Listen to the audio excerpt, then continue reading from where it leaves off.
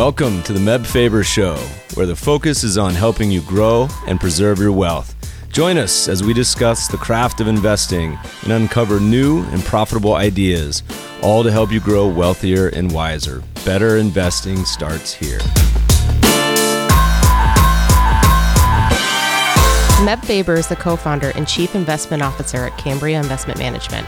Due to industry regulations, he will not discuss any of Cambria's funds on this podcast. All opinions expressed by podcast participants are solely their own opinions and do not reflect the opinion of Cambria Investment Management or its affiliates. For more information, visit CambriaInvestments.com. These statements represent personal views of Amlan Roy as a global researcher and not those of State Street.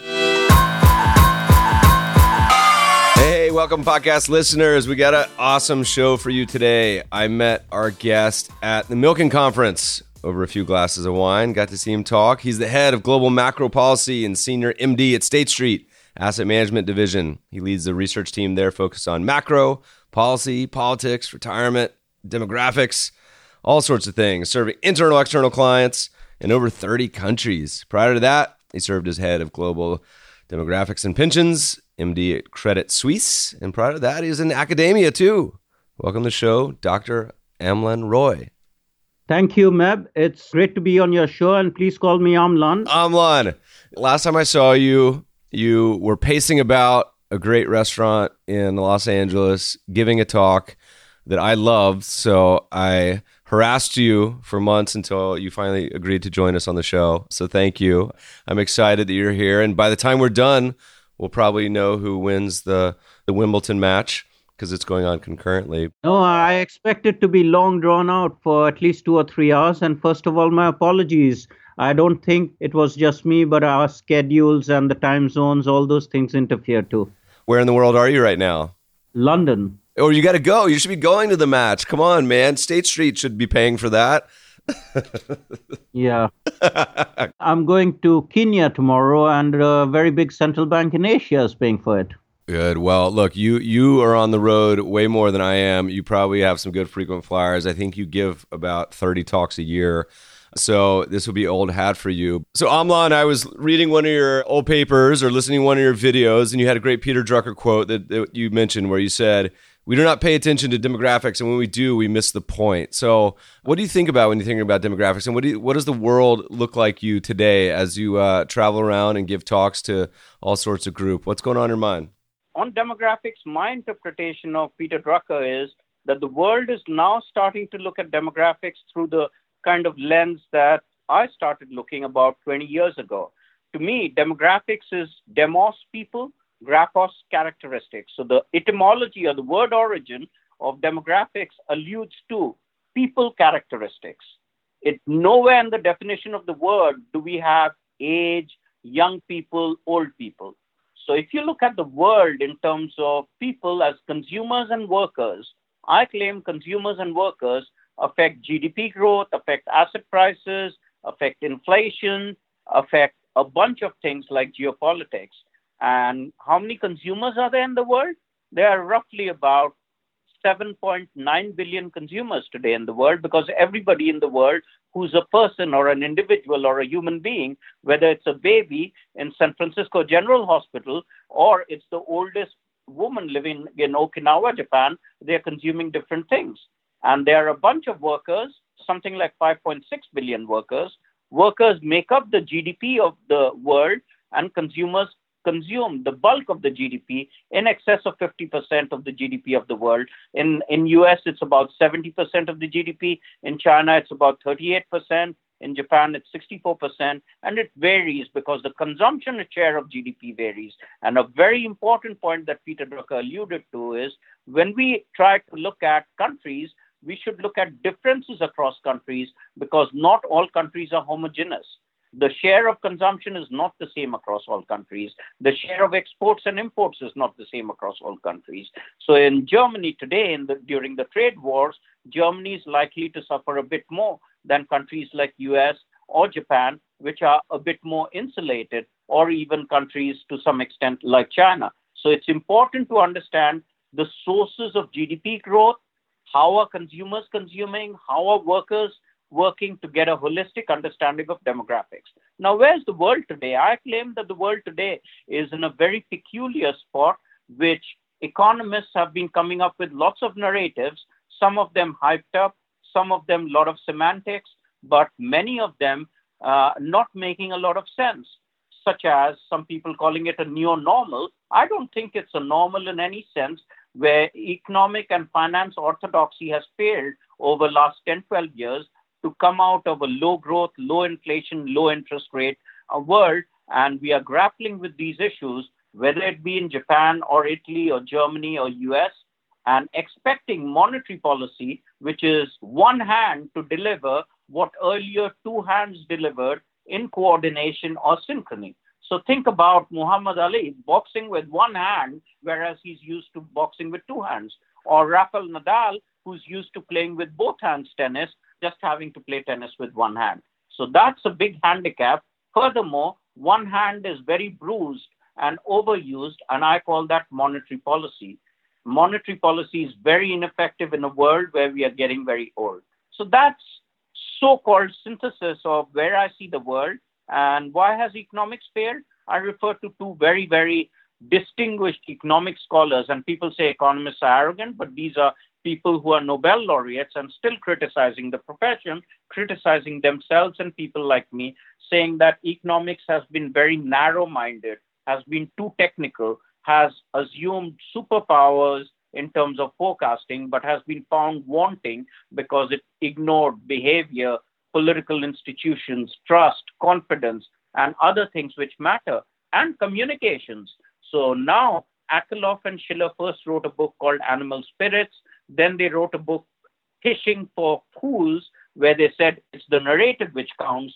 And now Schiller has published another book called Narrative Economics, saying that it's not just how we see things, it's how we narrate things, how the FOMC narrates things, how the ECB narrates things, BOJ narrates things. In the earlier days, there was certain mystification where Alan Greenspan would say that, hey, I want to leave you people guessing.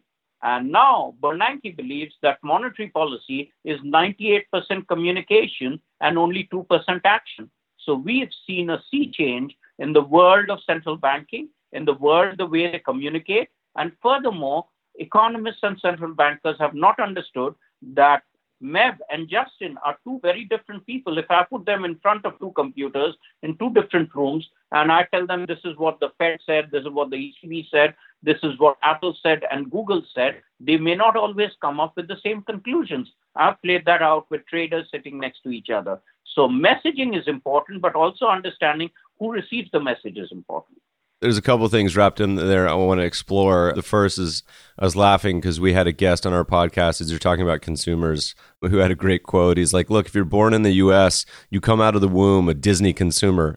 He's like, you immediately start consuming everything Disney from the age of 0 on up. But one of the biggest sea changes we've seen that you talk a lot about, is aging.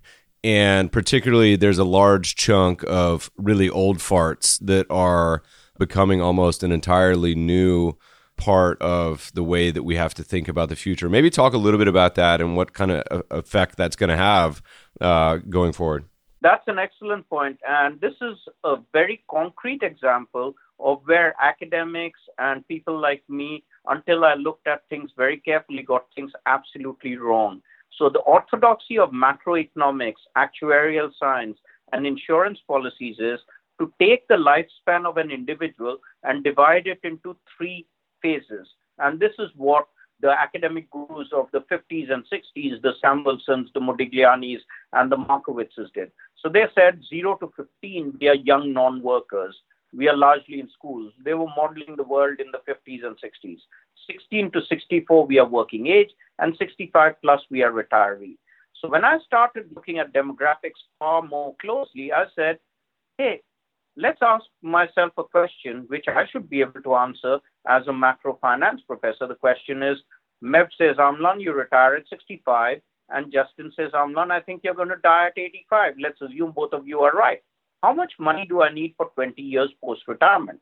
Most people can't answer that question, although we think we can, because no one can predict, including the gurus in the Fed and Nobel laureates, what inflation will be next 20 years, what healthcare costs will be next 20 years, what asset returns will be next 20 years, the equity premium, the bond yields, and where will we retire? Do I retire in DeKalb, Illinois, or do I retire in Chicago? Do I retire in Pella, Iowa, or do I retire in New York City? The costs of living are different, the job opportunities are different, etc. So I discovered very late, because I'm not very smart, and like Peter Drucker, I drank the Kool-Aid that everyone gave me as a finance macro academic. Somebody pointed out to me in 2007, a doctor, that I was blatantly wrong and a statistical geek who doesn't understand the real world. Why? Because an 80-year-old in Netherlands cost the government something more than 79% more than a 65-year-old in terms of healthcare costs. In Switzerland, it's more than 90%. In US, it's more than double. So putting all retirees in one category, 65 till the time they die, is a big fallacy, because the 80-year-olds are the very old people. Their wealth, their consumption, their retirement, their outlook is very different than 65-year-olds. Furthermore, the 80 plus, who I call the very old, are the fastest growing age group in the world, fastest. They are growing at rates which are 4, 5, 6 times the rate of the average population growth. So I'll start off with Japan as an example. In 1970, Japan roughly had something like 46% debt to GDP. Its 80 plus population was 1% of the total population. Today, when its debt to GDP is more than 50%, its 80 plus population is more than 7 times. I easily translate this to a country in deep, deep trouble in Europe called Italy. When I started doing demographics, Italy used to be the 4th or 5th oldest European country. Today, it's the oldest European country, and Italy faces a very, very big debt problem in EU 28 with one of the highest debt burdens, but also it's the oldest country. Italy's populism comes from demographic features, and we wrote a paper on this saying that Italian demographics underlines low growth, debt instability, and populism. So why do we see this? Highest youth unemployment rates in Europe in the last 30 years now belong to Italy. They used to belong to Spain just after the global financial crisis. Second, Italy has a big gender bias, male versus female labor force participation rates. Third, Italians, although healthy, are retiring earlier than their retirement ages. This puts an enormous burden on their public debt. And the biggest reason for growth of public debt in Europe is the growth of the 65 plus, but more pertinently and more particularly, the growth of the 80 plus. In Europe, roughly 79 to 82% of taxes go on pensions, healthcare, and long-term care. But it's not just a European problem. This is also a problem in US. Last month, I was in DC, where I was speaking to your pensions experts and speaking at conferences, as well as people who are supposed to bail out a lot of companies which may be in trouble in terms of pensions. And I argued to them that the present value deficit of Social Security, Medicare, Medicaid, according to Larry Kotlikoff, who's one of the gurus in terms of generational accounting and has been on the Council of Economic Advisors 3 times. He's written a book, which is a must-read for every American. It's called The Coming Generational Storm. He's written many other books too. And 210 trillion is the present value deficit of Social Security, Medicare, Medicaid. That, give or take, something like 5 trillion. How do Americans get rid of that? To get rid of it, solutions can be very radical. One solution could be create a lot of inflation, and that would be very inimical to the older generation. Old people lose out if you create inflation, their benefits go down. Second could be that you put an enormous burden on the smaller young generation, and that would be increasing taxes. My argument is simpler.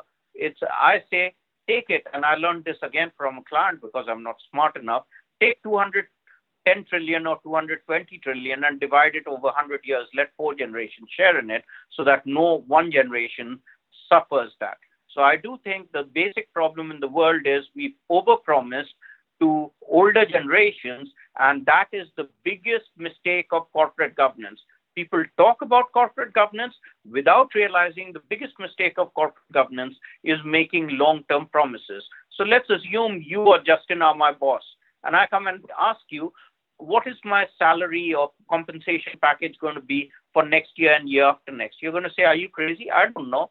Are we going to make profits? Are you going to deliver? Are you going to work properly? So if you can't give me a guarantee for next year or year after next, how did all of corporate America, corporate Japan, and corporate Europe make pension promises 20, 30 years into the future? And no one questioned it. No one questioned it because it was an empty pension promise which never came in the money. In the 60s and 70s, most people would die by 65, 70. So you had 3, 4, 5, maximum a decade of post-retirement. Today, you have people who at the age of 70 have more than an 80% probability that they are going to live till 95 in countries such as Italy, Sweden, Japan, Germany, and also parts of United States, which are fairly wealthy. But US faces a very big problem. It's a problem that Americans really ought to introspect and deal with because it puts America in really a bit of a laughing spot sometimes. America spends, or US spends 18% of GDP roughly on health. And the median age of Americans is 38.3 years, roughly 8 years lower than Hong Kong and Japan and lower than most of Europe. And largely this is because of things which can be sorted out, which Mr. Bloomberg tried. One is supersizing, another is obesity, third is inefficient healthcare, and fourth is that Americans work too hard. An average American in San Jose or in Santa Monica making $2 million is not happy with the size of their home. Maybe it's a $5 million home. They aspire to a $10 million home. So instead of working 340 days in a year, they go and start working 350 days in a year to drive themselves to an early grave. These are issues that Americans really need to balance, prosperity against quality of life. $5 million home, Amlan. I was just looking, I tweeted a couple months ago that there's like 20 homes in Los Angeles listed for over 50 million, including 8 homes listed for over a 100 million. So I'm really, really unhappy because I'm a renter and I'm nowhere near a $100 million house. Absolutely. And this is a very, very big problem. And I think history books, according to John Taylor at Stanford, will come back and say that 2 economic heroes were financially reckless in giving us a very gold gilt-edged dream and selling it to the average Americans. And many would blame Greenspan and Bernanke for keeping interest rates too low and making an average person like me earning $35,000 a year or $40,000 in Nebraska think that I can really afford a $3 million home. So selling that dream is something that even people like Schiller criticized in a book called Subprime Solution. So we should live within our means, but inequality is at an all-time high.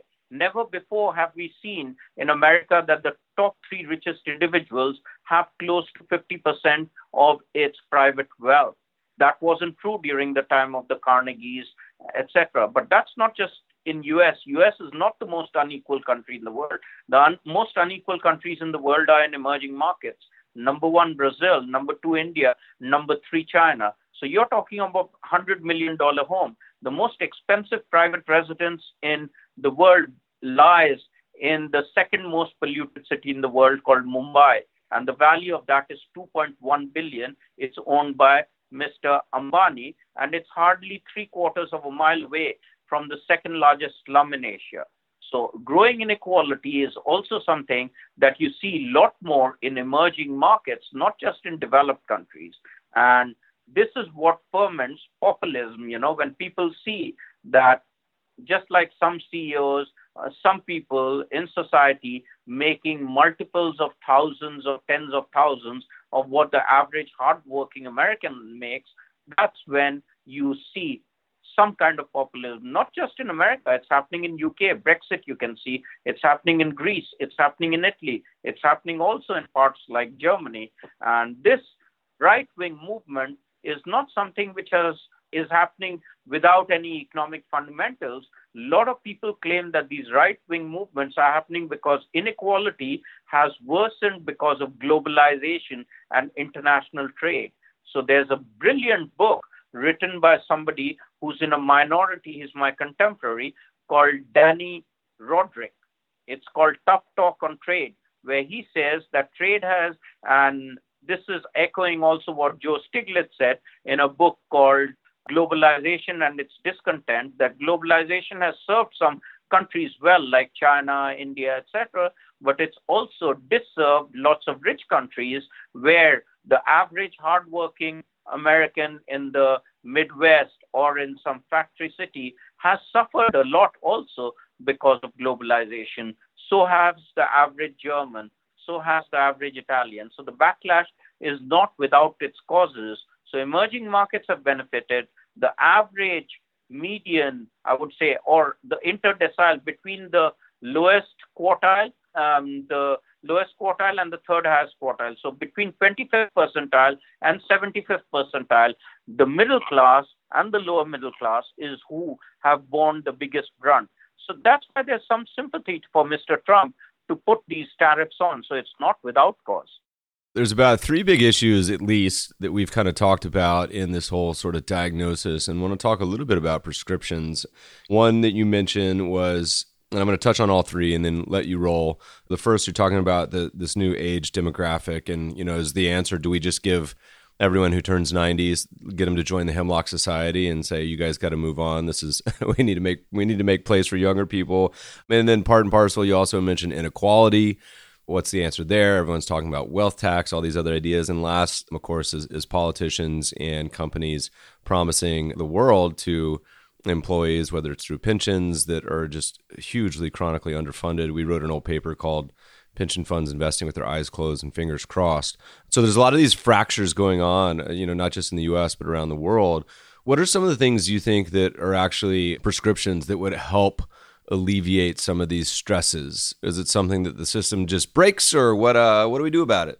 I must do one thing which I forgot to do, because the brilliant Justin had highlighted this when I spoke to him yesterday.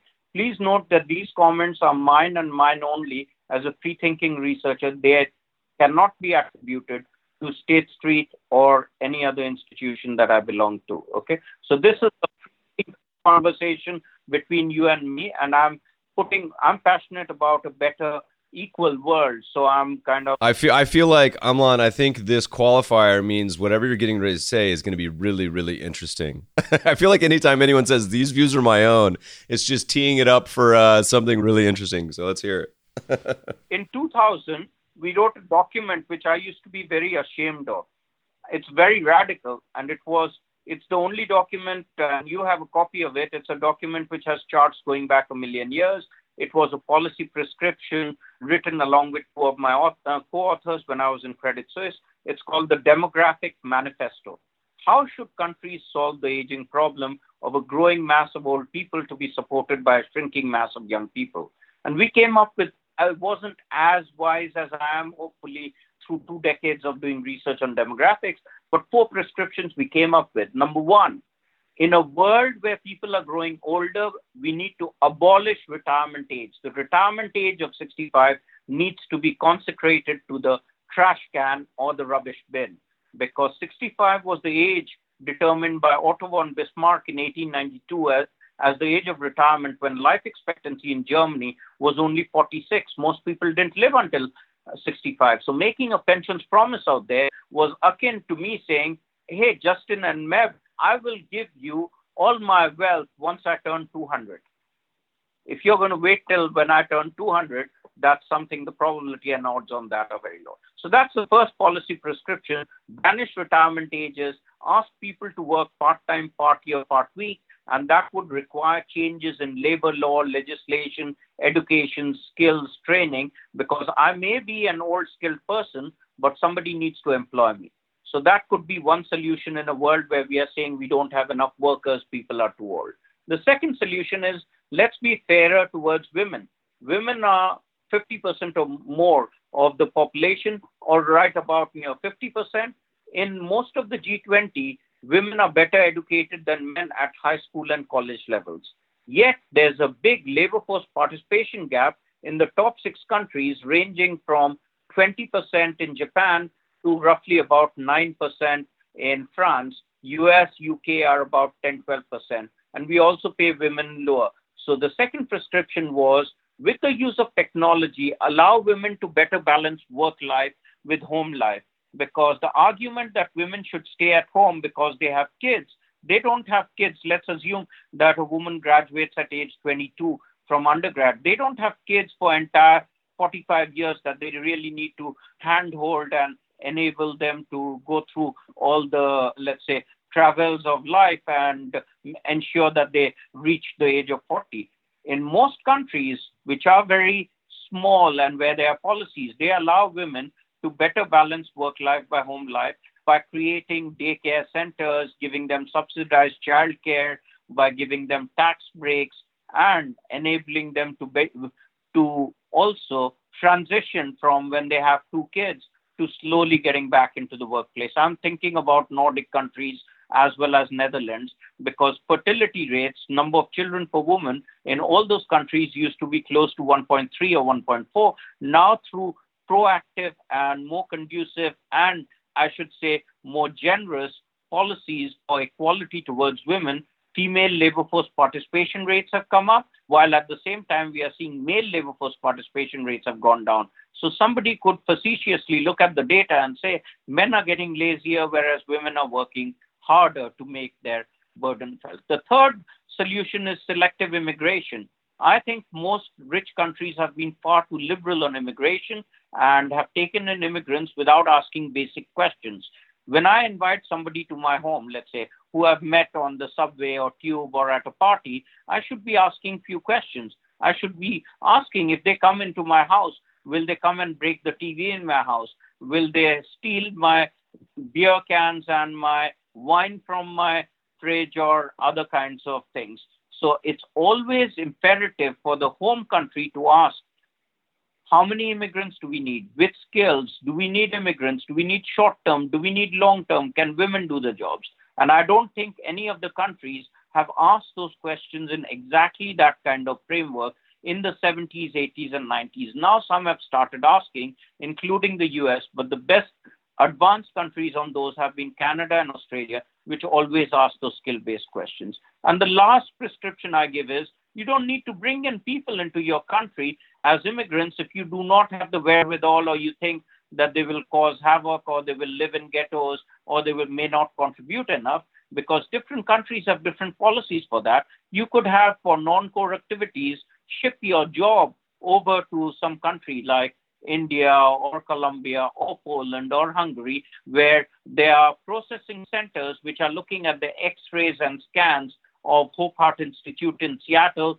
or let's say Mayo Clinic in US, or one of those other big hospitals like Mass General. So you could outsource those kind of activities. So those were four of our solutions. They are very radical, but I believe they are still applicable, and different countries need to do different mixes of those policies, because even countries like Japan are opening up to immigration. How many countries in the world, if I went to the Nordics or UK, would I see that the dean of one of the biggest universities is a black person? Unthinkable in Japan. Sumo wrestling referees are women. Koizumi has enough people in his cabinet which were women, and now Abe-san has also got enough women. So I do think that countries are changing, but the big problem is a political problem. There are too many old people and they vote a lot. Young people don't vote. So the voting power is all with the gray-haired people who are voting to have their Social Security, Medicare, Medicaid sacrosanct, while they may have retired at 63 and they live till 90 or 95. Who's going to pay for it? A smaller, younger generation. Their taxes will go up, and we are also not promising them the same type of jobs as earlier. So the younger generation is facing a bit of a backlash where they have to look after older generations and also possibly pay higher taxes for the baby boom generation and those who are older. Talk to me a little bit about, I mean, by the way, those are far too sensible suggestions for for most of our politicians to adopt, but they make sense. There's a couple other topics I want to talk about. Briefly, we'll talk about some investment concepts. One to me is in the economics profession, so somebody who's been both on the academic side and the practitioner side for a while.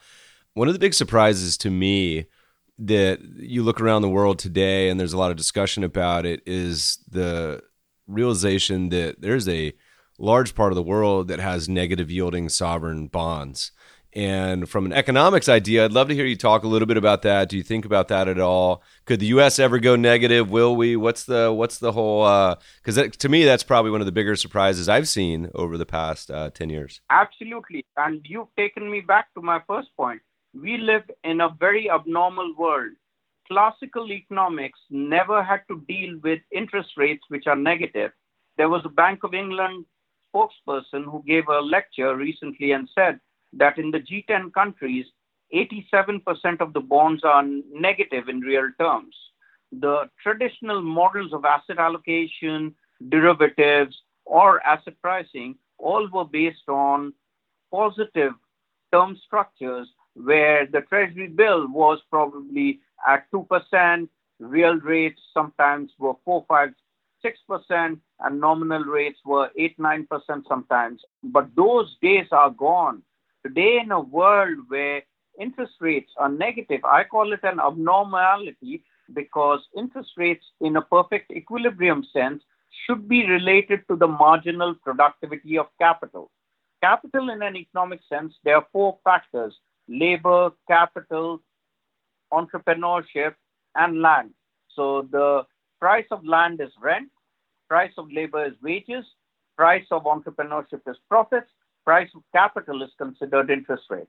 So what does this say? This says that when Justin, and I go back to Adam Smith and Keynes and traditional economics, when Justin borrows, let's say, $100 from Mev, he doesn't come and give him a $100 bill, which is torn and absolutely decrepit, which Mev would need to go into a particular branch of the Fed to exchange.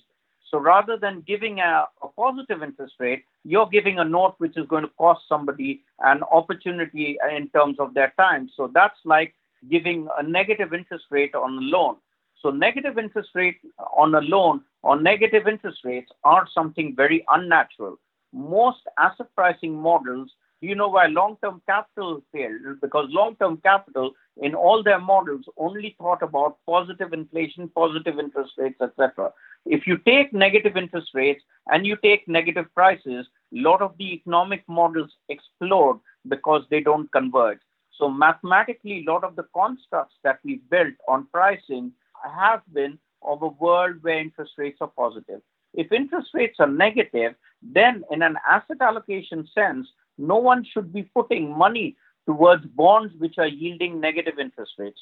They could put in towards a safe asset, which used to be a treasury bill, with maximum zero return. But negative means I give you money and you come and punch me in the face and I suffer for lending you money.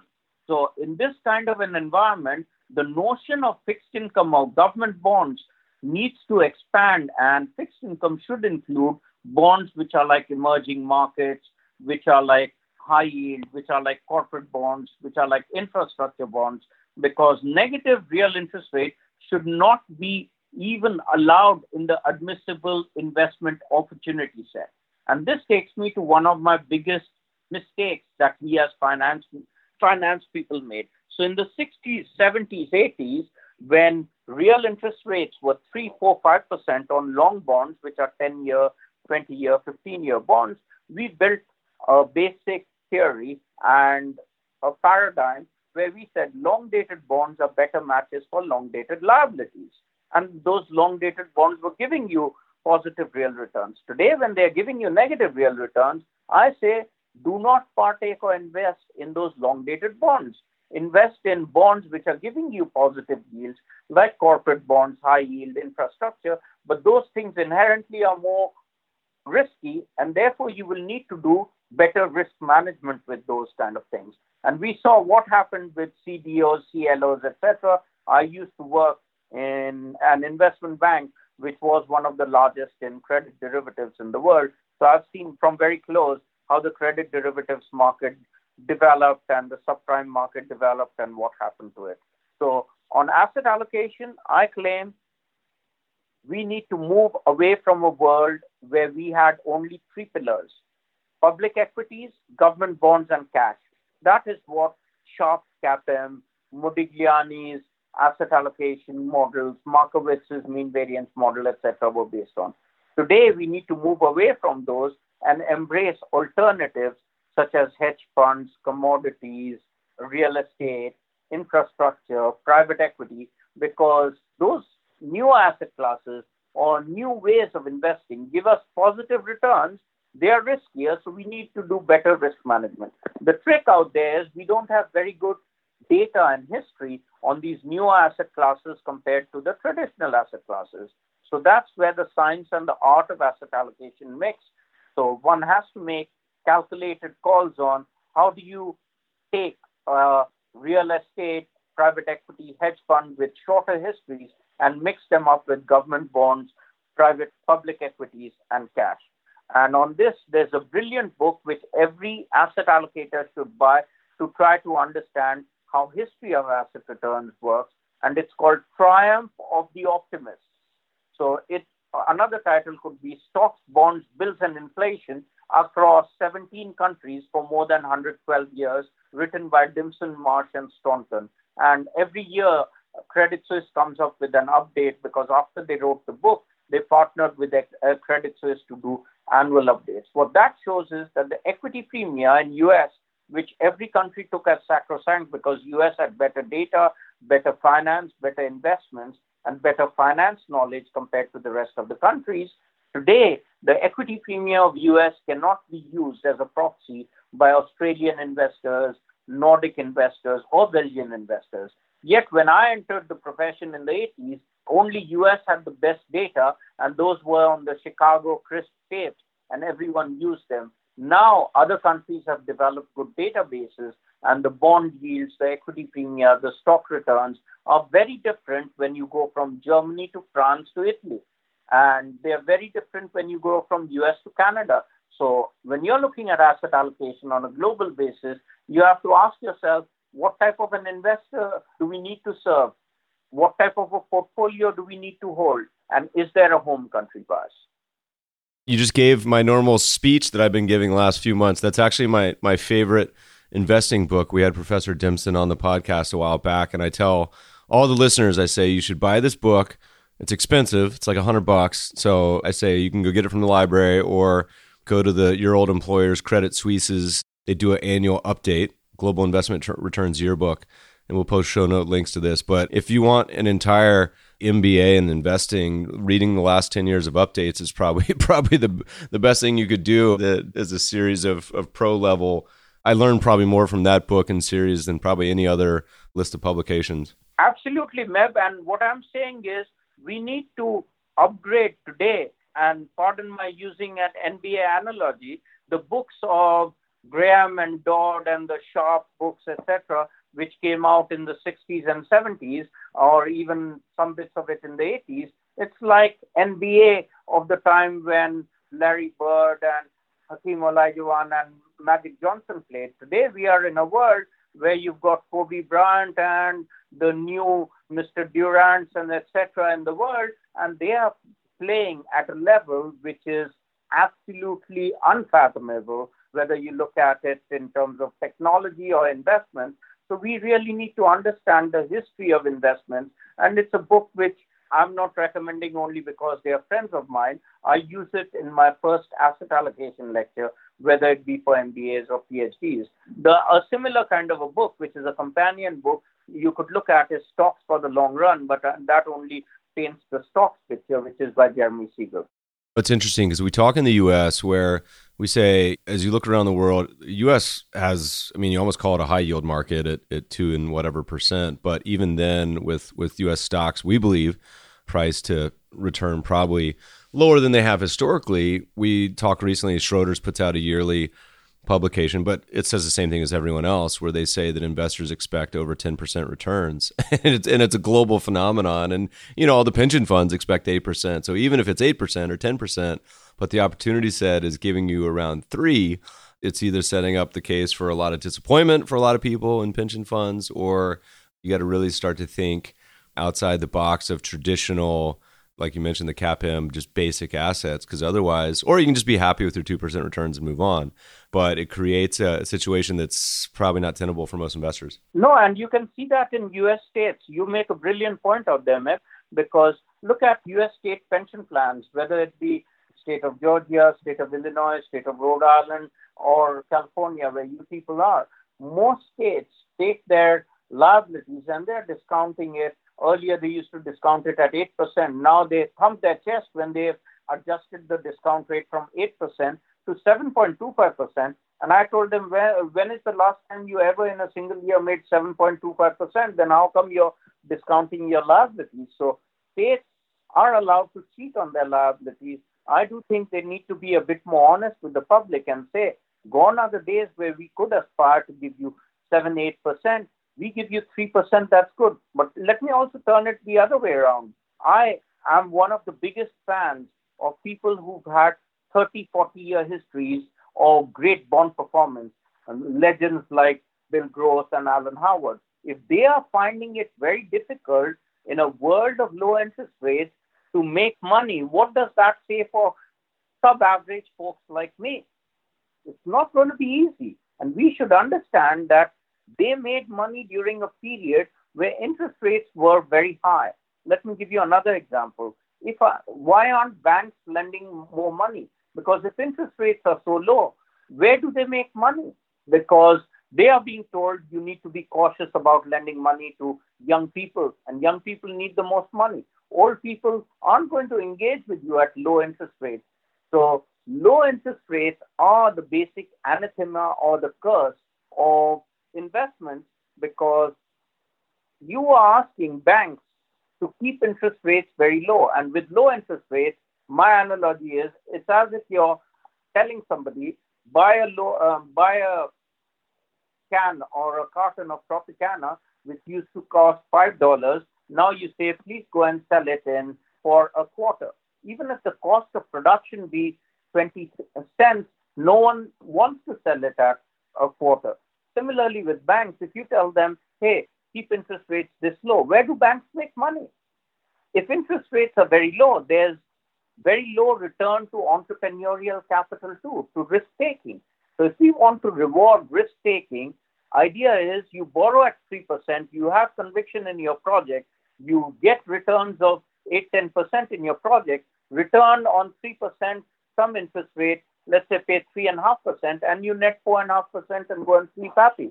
That's the way the capitalistic world used to work very well in the 60s, 70s, and 80s. I would be remiss if I didn't talk about productivity growth all over the world falling. And the reason for labor productivity growth falling is that as we get old, our productivity growth falls. The highest productivity growth belongs to young people. And to get high GDP growth, my answer in China, India, and rest of the world is employ more young people and employ more women. So if we increase labor productivity growth by employing more young people, more women, and by using technology efficiently, we will create more growth, which will have good spillovers to employ both young and old people. And it is a myth to say that old people take away young people's jobs, because my challenge to all of America is, can anyone do Mr. Alan Greenspan or the job of Mr. Bernanke or the job of Larry Summers today? And the answer to that is no 20 or 25 or 30-year-old can do it. Likewise, none of those three names I've mentioned can do the job of a 25-year-old in a McDonald's or a Target or in a Best Buy. So if that be the case, I don't think old people necessarily take away young people's jobs. And that is also borne out by research from pensions think tank, which I highly recommend every American subscribe to, or those who can sponsor should sponsor. It is outstanding. It's called Center for Retirement Research in Boston College. As we look around the world today, you're getting ready to hop on another flight. You're in London, heading where? Did you say Middle East, then Asia? I'm going to Kenya for a central banking fintech conference. And guess what? This is an Afro-Asian fintech conference. Fintech leader of the world is a country called Singapore. And their central bank organizes an annual conference, which you should go and attend. It's every November. Last year I attended as a speaker. There were 46,000 people from 115 countries. I was also on a panel with the founder of Skype, Jan Talon, who's thinking about technology to solve a lot of the problems of 10, 25 years into the future. So from Singapore, the learning, Africa wants to learn and use fintech because in Africa, a lot of these countries like Kenya, Ghana, Angola, South Africa, they are very, very advanced in terms of payment systems on phones, even in rural parts. So they want to use fintech as a basic breakthrough or a disruptor in terms of avoiding the inequality gaps. And this can be a leveler which gets young and old, men versus women, advantage versus disadvantage together. So the panel I'm speaking at is how does fintech help people in terms of micro pensions, savings, and allow for better social impact in poor countries, and what lessons can we learn from countries like Singapore and countries like Malaysia and India in terms of pensions for the African continent. Well, and Africa is interesting because it's like the exact opposite of much of the developed world as far as demographics. I think some of these countries, if you look at the population distribution, is just so young. I want to give you something very spectacular about Africa, which I might forget. And there was a rock star called Bob Geldof. When I gave a 1-hour talk, he said, "You didn't mention Africa." And I said, "Well, I've written a paper on can Africa attain its demographic dividend?" And the demographic dividend is a term which is misunderstood by most investors and politicians. Everyone tends to use it, and it is core to emerging markets growth. The demographic dividend is that when rural countries industrialized, and this happened in Asia and Latin America, to the likes of Singapore, Korea, Malaysia, and few others, where when countries industrialize, men and women move from rural to urban areas, they educate them better educated kids and a smaller population leads to higher GDP growth, but smaller population, that is GDP per capita growth. How does industrialization and stages of growth lead to higher GDP per capita growth? The impact of demographics to higher GDP per capita growth is called demographic dividend. Note, it is not GDP growth, it's GDP per capita, that is living standards growth. So I wrote a paper, why did Latin America not gain the demographic dividend yet Asia gained it? And the answer to that was inequality, corruption, poor health, and crime. So people ask me, can Africa get the demographic dividend? And to that, I wrote a paper where I said there are only two things that are in the way of Africa becoming the next Asia or even better. And number one is health. Niger and Malawi, the opposite end of the spectrum of the longest lived countries, Hong Kong and Japan, have median age 1/3 of Hong Kong and Japan at 15.2 years and 15.3 years. So a lot of people in those countries, because of political instability, coups, fighting between tribes, etc., the average male dies off by 25.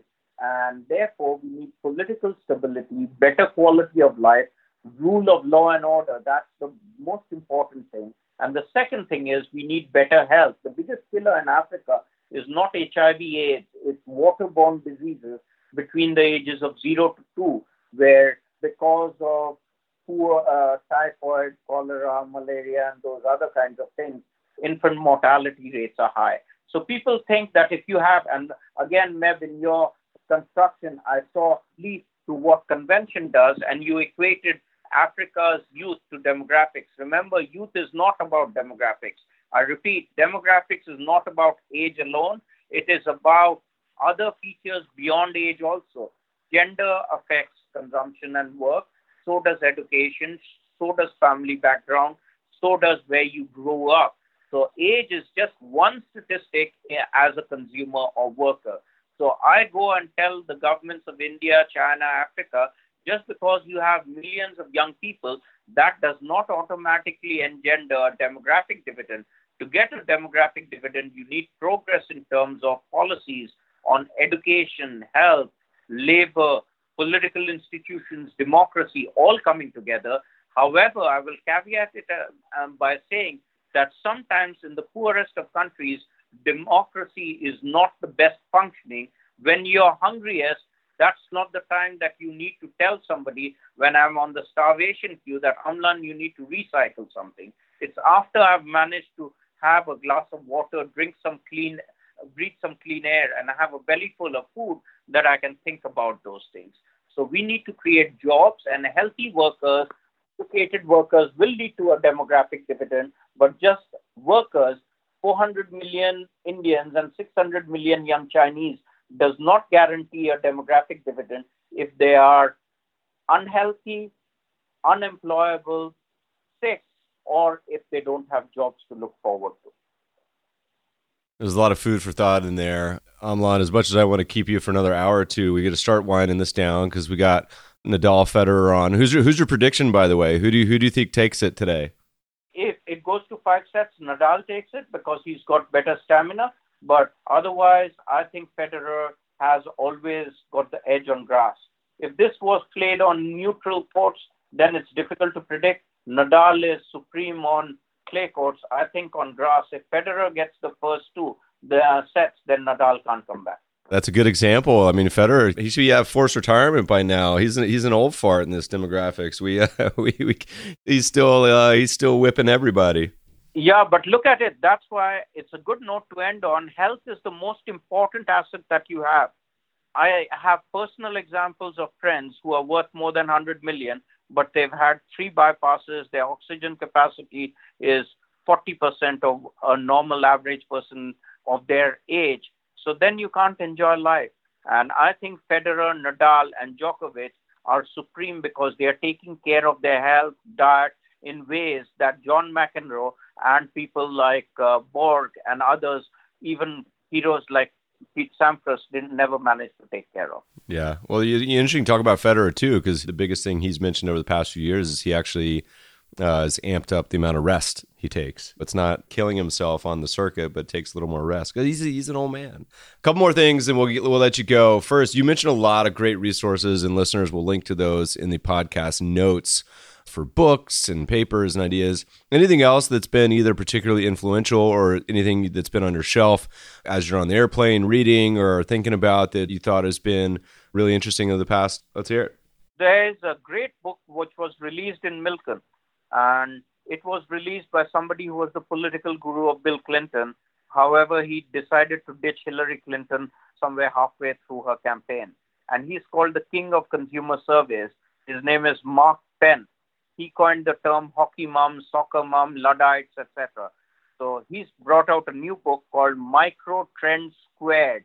And if you can internalize Micro Trends Squared, and I recommend everyone buy that book because that would be the biggest insight I can give you on stock picking, other than giving you quant models, which I know a bit, but I don't do regularly. It's a fascinating read into changing society, and it goes hand in hand with a more technical book. So if you want to be pedantic, scholastic, and more technical, read a book written by the guru of international affairs. Kissinger calls him unparalleled.